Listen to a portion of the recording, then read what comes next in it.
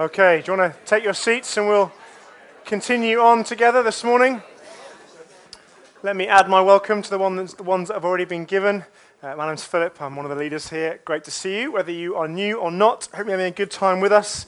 We're going to be looking this morning at the issue of peace. So just to get you thinking a little bit, I wonder if I ask you to conjure up in your mind's eye an image of perfect peace. I wonder what image comes to mind. So what for you would be the ideal peace scenario? Well, for me, it would be something akin to this little scene behind us here, which is going to appear very shortly. For me, lying on a hammock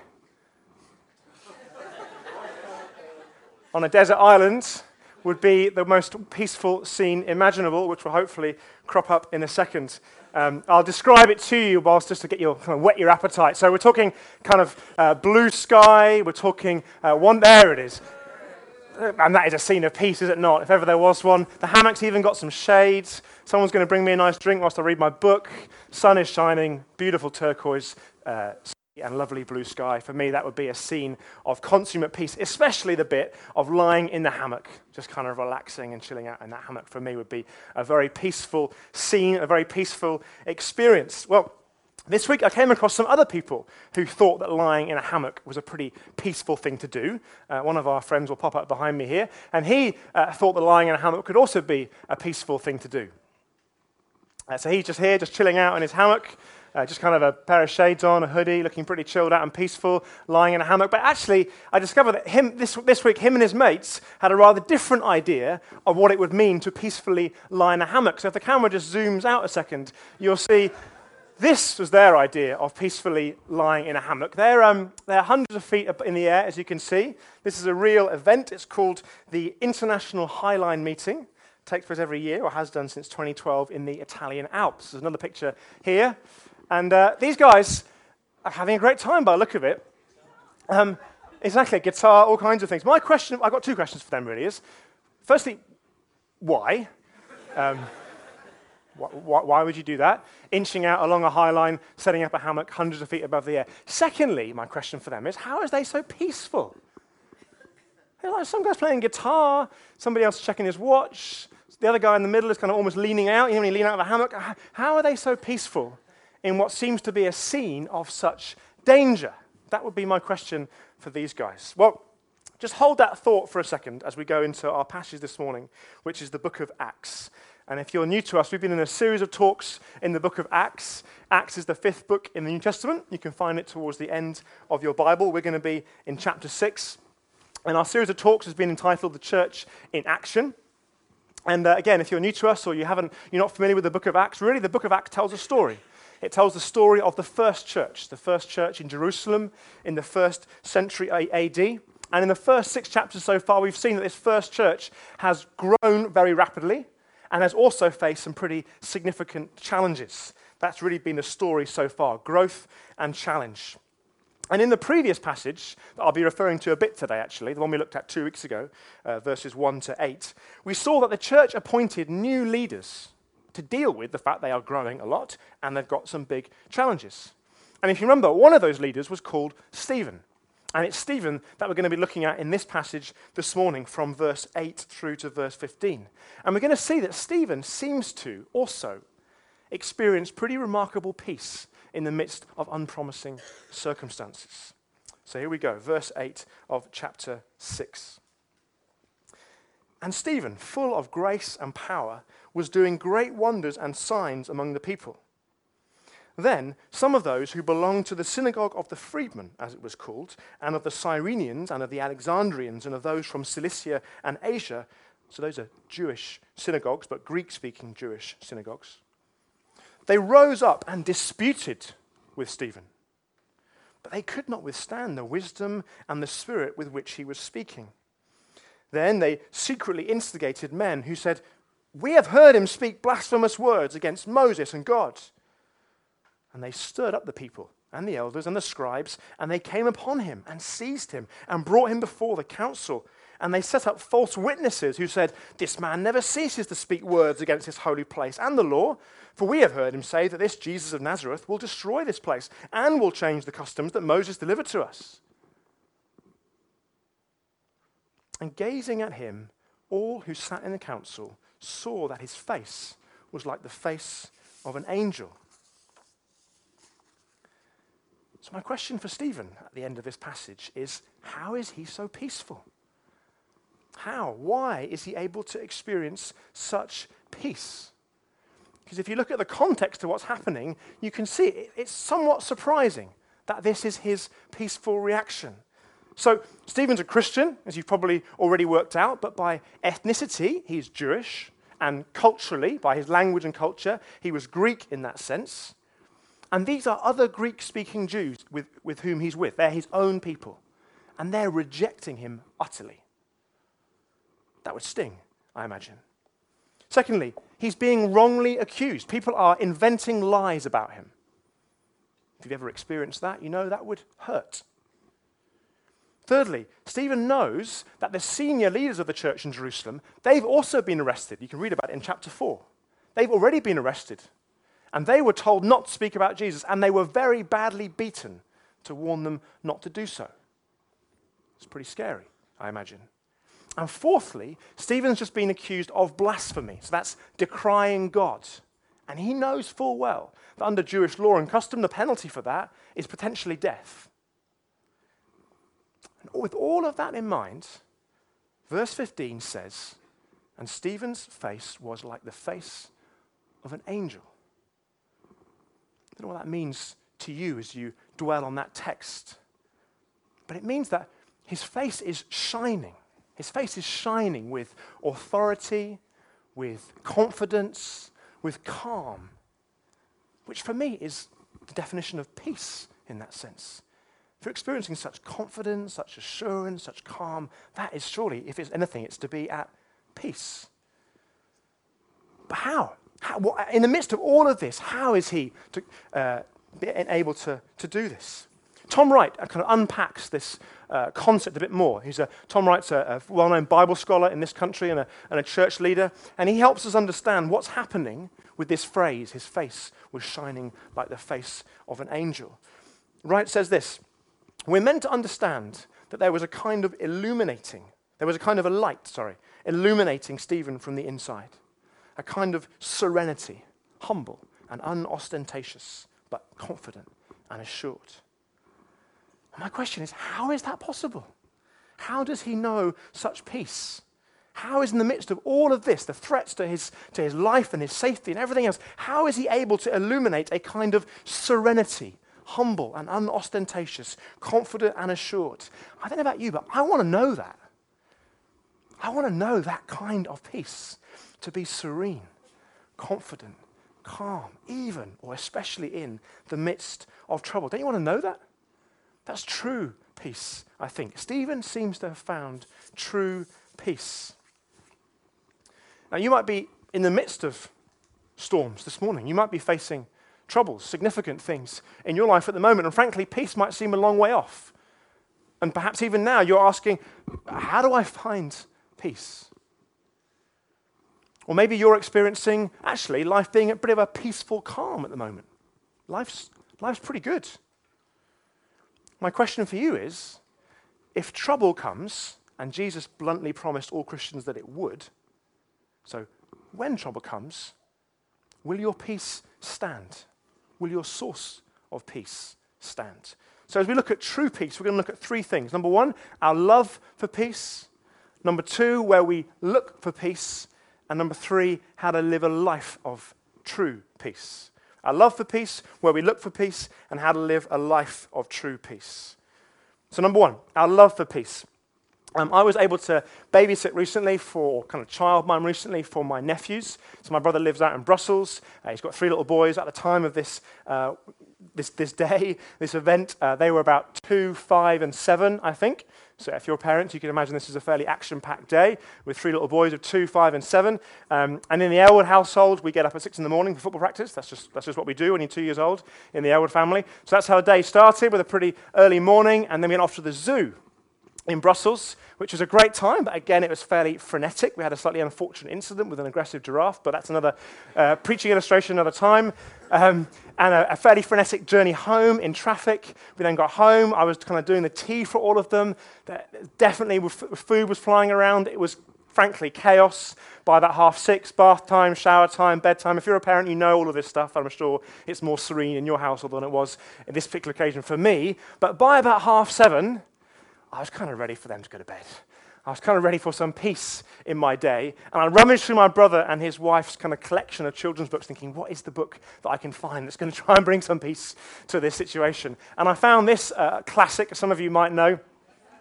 Some of you parents thinking, oh yes, this old faithful has seen my children off many a time. We've lost the red in our projector, which is why these bears have turned slightly green.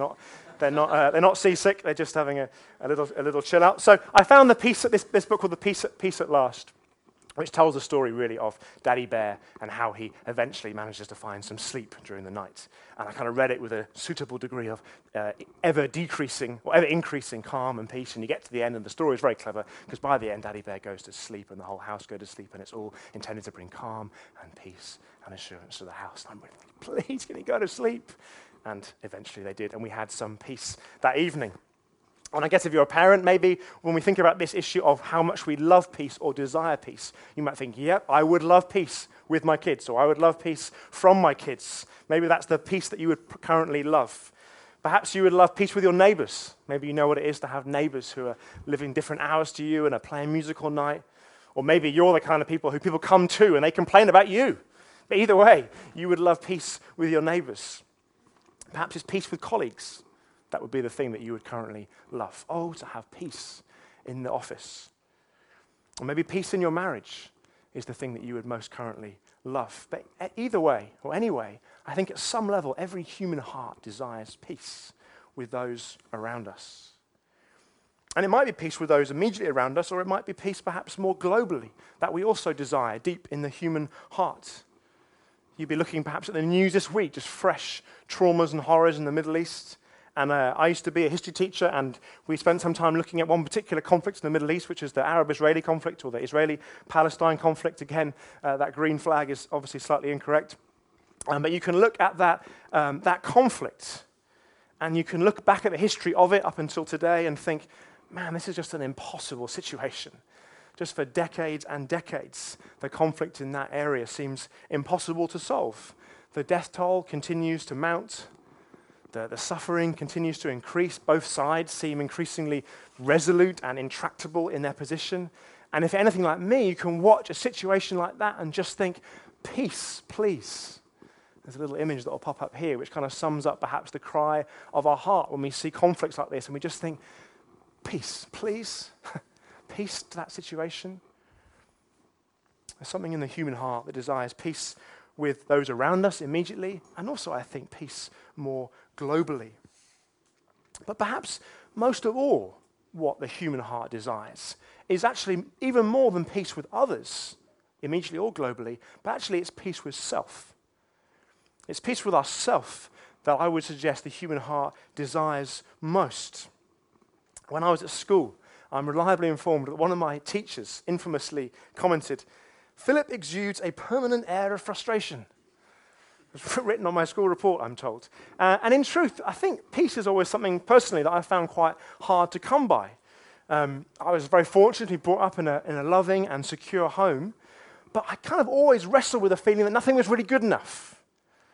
And if you ask Keith, who's leading worship for us this morning, he could tell you many a tale where that was exhibited in our school life together. I kind of wrestled with that. Nothing was good enough. No one was good enough. And most importantly, or most significantly, most pertinently, I wasn't good enough. Peace with self was something I found very difficult to come by. And as a Christian, that restlessness and frustration has wonderfully begun to be replaced by increasing peace. But if I'm honest, I would suggest that it would be a lifelong process.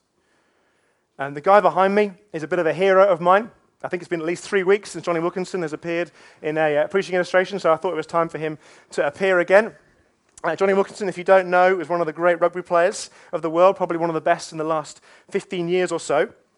And I recently came across a book that he wrote, kind of an autobiography, effectively. And I came across some very, very surprising text in that book that he wrote about himself.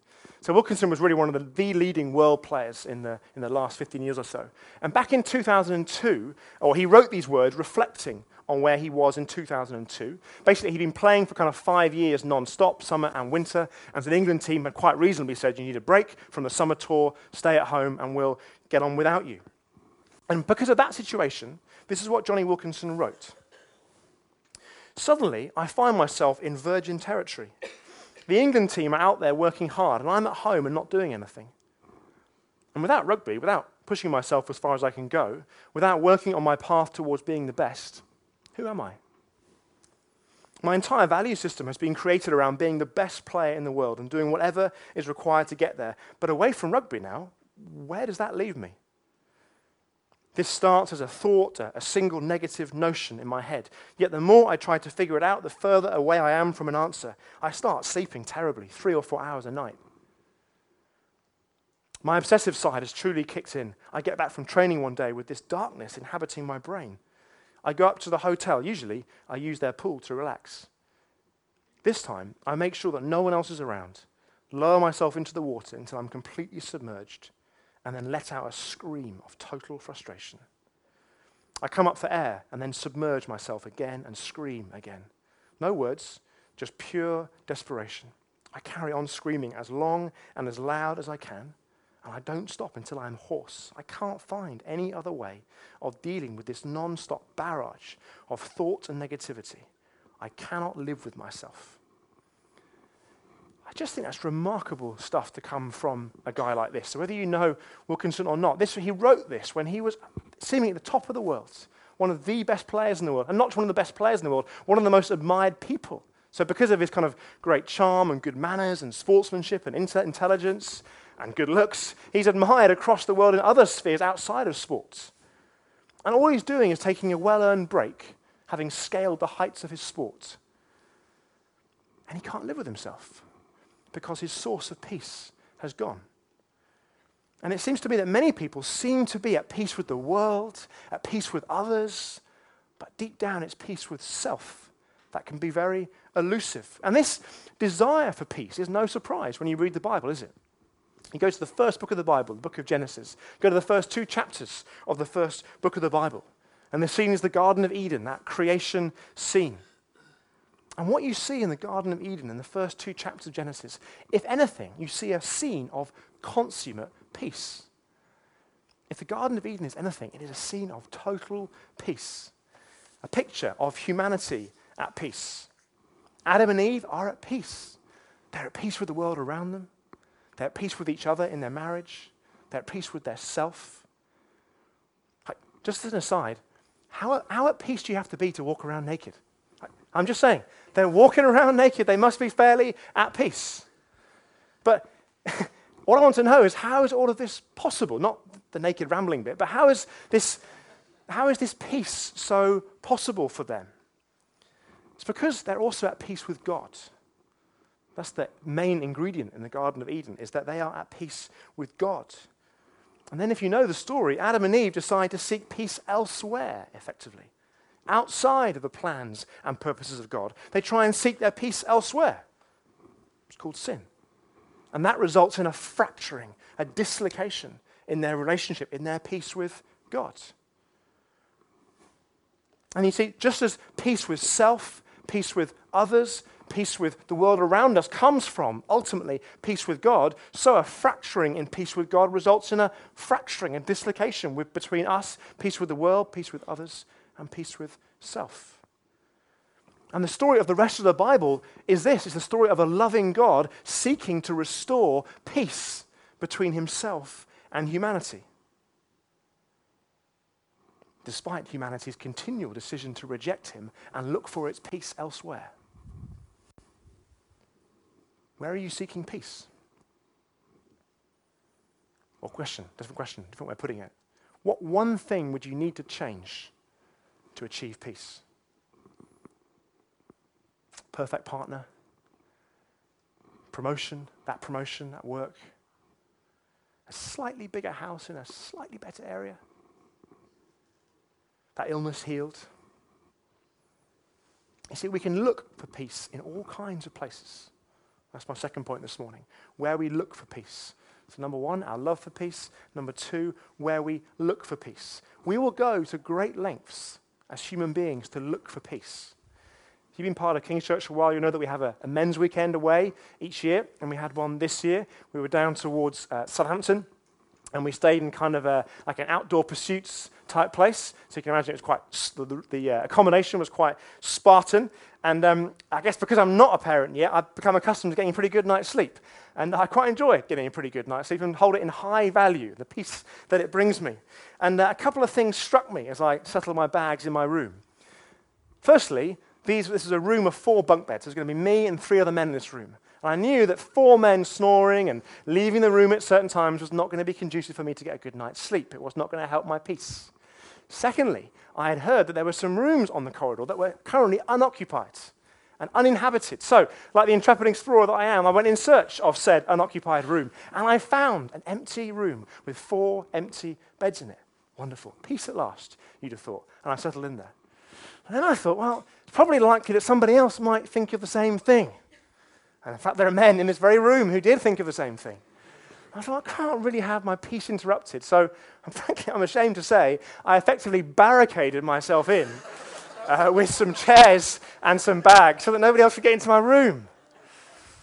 I feel like public confession has finally happened.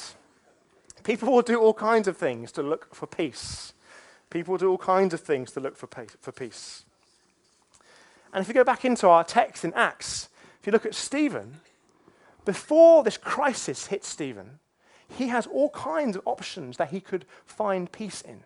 He has an array of places that he could look to find peace. So just think about Stephen for the moment as being a Christian in church. Think of it in that context. He has some options to find peace in that context, hasn't he? He's been recently recognized by the church leaders as being full of potential, and he's been given significant responsibility to care for the most vulnerable in the church.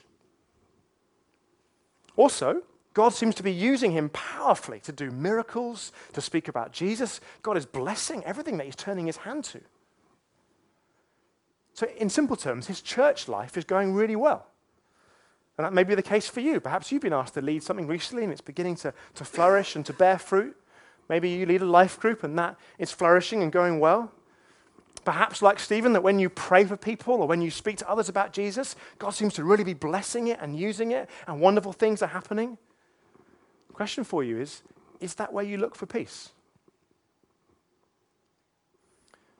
Or you could take it outside the church for a moment. So rather than seeing Stephen as being a Christian in the church, just see him as a Christian who is going about his daily life. And for him, the church is the main place where that happens. But he's a Christian guy going about his daily life. You could say it's almost his workplace in that sense. So with that context in mind, Stephen's also got places that he could search for peace.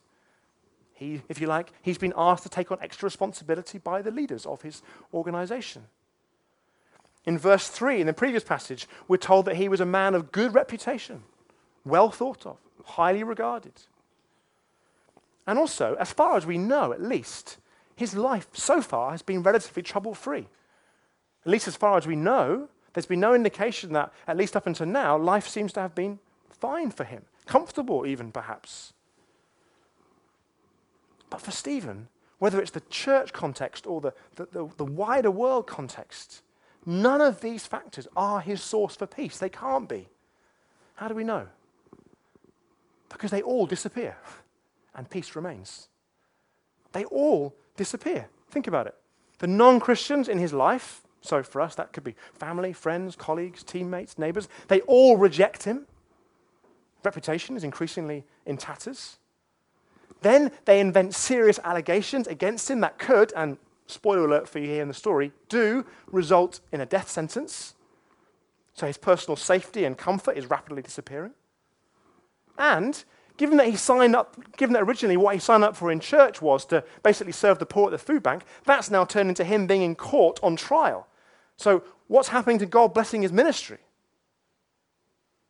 And yet, verse 15, his face was like the face of an angel. My fiancée Caroline is training to be a clinical psychologist. And no doubt I provide her with plenty of material and will continue to do so. But she tells me that there's a condition that psychologists talk about, which is called avoidance, which is a kind of simple concept where when somebody is experiencing some degree of difficulty or even trauma, they will kind of withdraw from that situation emotionally and mentally in order not to engage with it. It's called avoidance. And some might argue that's what Stephen's doing, perhaps. People might say, well, he's kind of in a trance, isn't he? He's just kind of mentally, emotionally withdrawn. He's in some kind of trance. He's not really cognizant of what's going on. That's how he's coping. That's how he's getting his peace. But I think if you read the text in the Bible, that's not what's happening at all. Because if you look at verse 10, we know that Stephen, when he was challenged, we know that he engaged with those that challenged him so winsomely, persuasively, intelligently, logically, and coherently that they had no answers. They couldn't compete. They had to turn to other tactics, i.e. to make up lies against him. Such was the manner in which he logically and coherently and winsomely engaged with them. And then, in the next scene, i.e. chapter 7, which we'll look at in a couple of weeks, he spends 50 verses doing the same kind of thing, engaging with the opposition, talking to them logically, arguing and persuading them as to the rightness of his position. This is not a man who is just mentally and emotionally withdrawn and is sitting there in a trance-like state. He is engaging right in the midst of opposition and hardship and experiencing incredible peace in the process. Stephen's extraordinary peace does not come from his reputation, because that's gone. It doesn't come from the respect and acknowledgement of others, because that's going. It doesn't even come from the personal comfort and safety that he might have experienced, because that's under threat. And it doesn't even come from God's blessing on his ministry in the church, because that is up in the air. So my question again, where do you obtain your peace from? And do you know that it won't fail you when trouble comes? When everything is pulled from under you, like Stephen's experiencing, or even one thing is pulled from under you, will you still know true peace? And that's my third point this morning. So we said that we love peace, we said that we look for peace, and that we said that how do we live a life of true peace? How do we live a life of true peace? Some of you will know that DIY is not my favorite thing. I definitely have an avoidance issue with DIY. I think it's fair to say I will just stay clear of it. I know that some of you relish it and some of you are really good at it, but I neither relish it nor excel at it, and I will generally try and avoid it. But a couple of years ago, I moved into a new flat, so I had to therefore make the obligatory trip to IKEA and purchase the obligatory flat pack chest of drawers and spend the obligatory 3.5 days trying to construct the thing in question. And I did manage to construct it relatively well, other than the middle. This is really, I'm feeling annoying. The middle drawer of the three doesn't quite sit on the runners.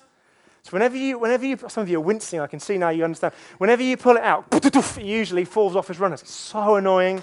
It basically happens to me every week for the last 2 years. Like you ease this thing out, and usually you can get it right, but occasionally it'll fall on your foot.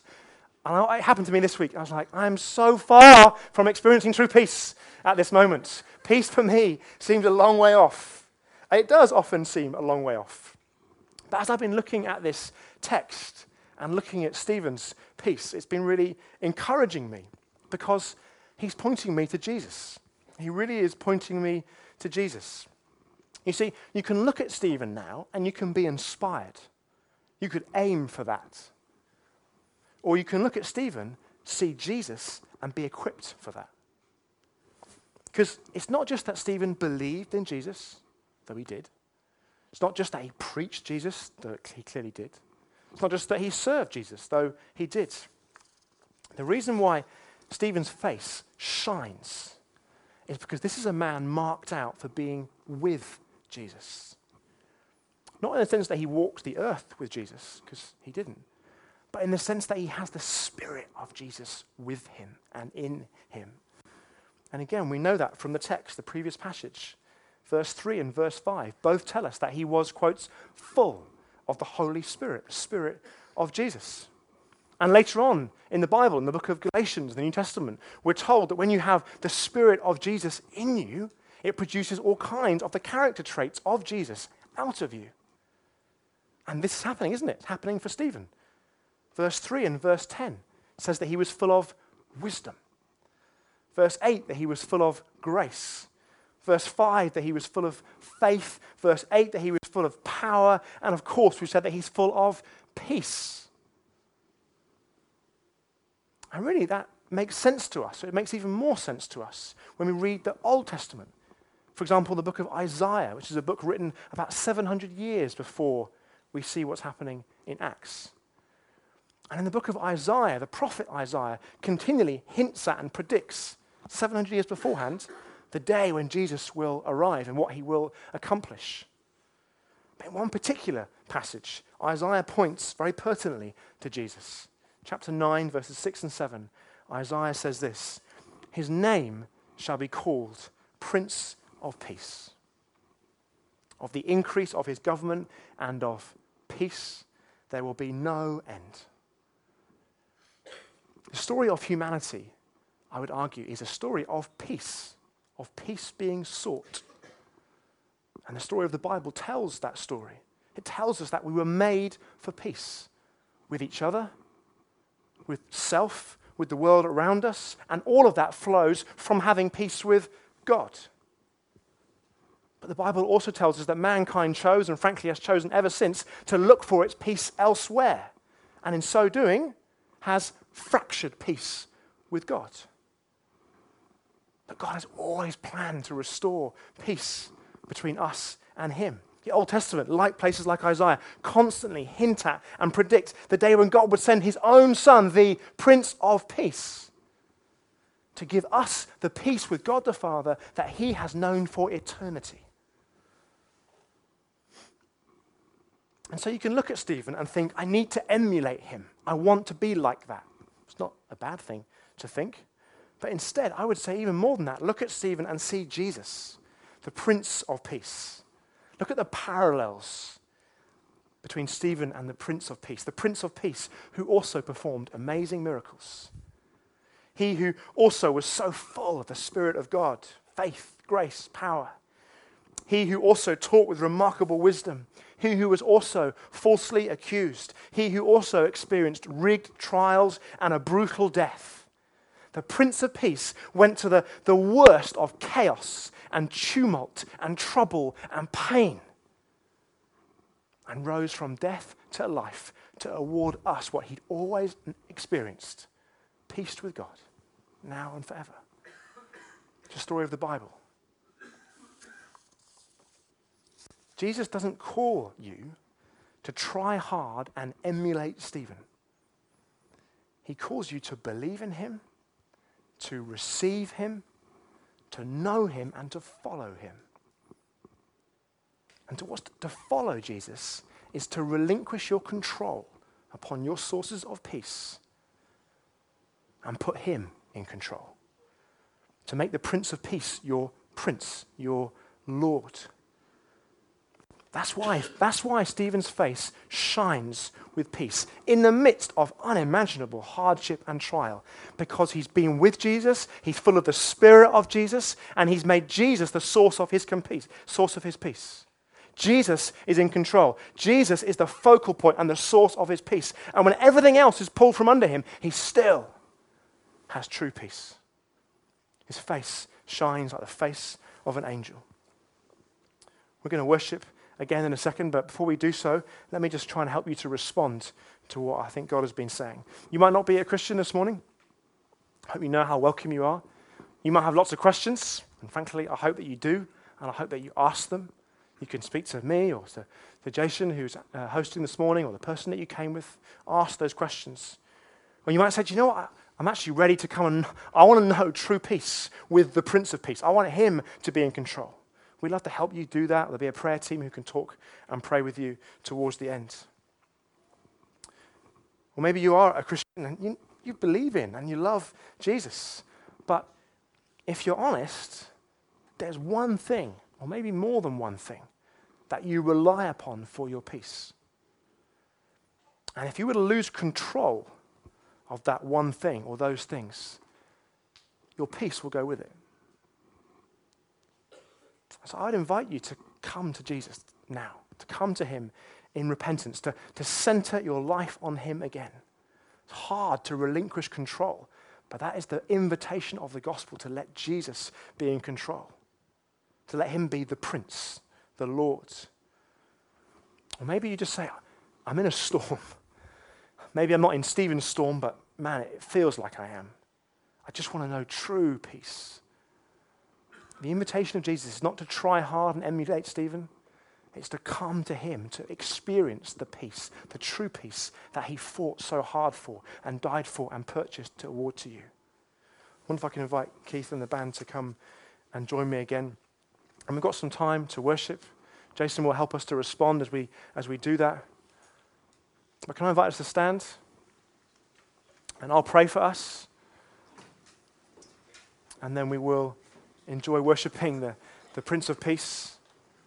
And I'll be praying that God helps you to respond in whatever way he is doing.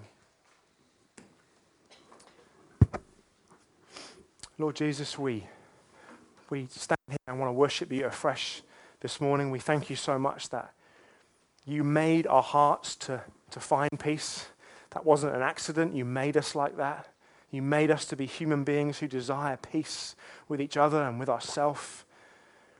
And you also made us to know peace with you, God, the Godhead, the God of eternity. And we fractured that, and yet you have gone to such extraordinary lengths through the Prince of Peace to bring us back into what we were made for, to know real peace with you. God, I pray for any right now who would think, I don't know that true peace. I pray, Jesus, by the power of your Spirit, the same Spirit that filled Stephen so wonderfully and powerfully, come and meet those people right now. I pray we'll be a church that is full of true peace, the peace of the Prince of Peace, Jesus Christ himself. That we would radiate, like Stephen, something very different, very unique, very attractive, because your amazing peace is in us. Amen.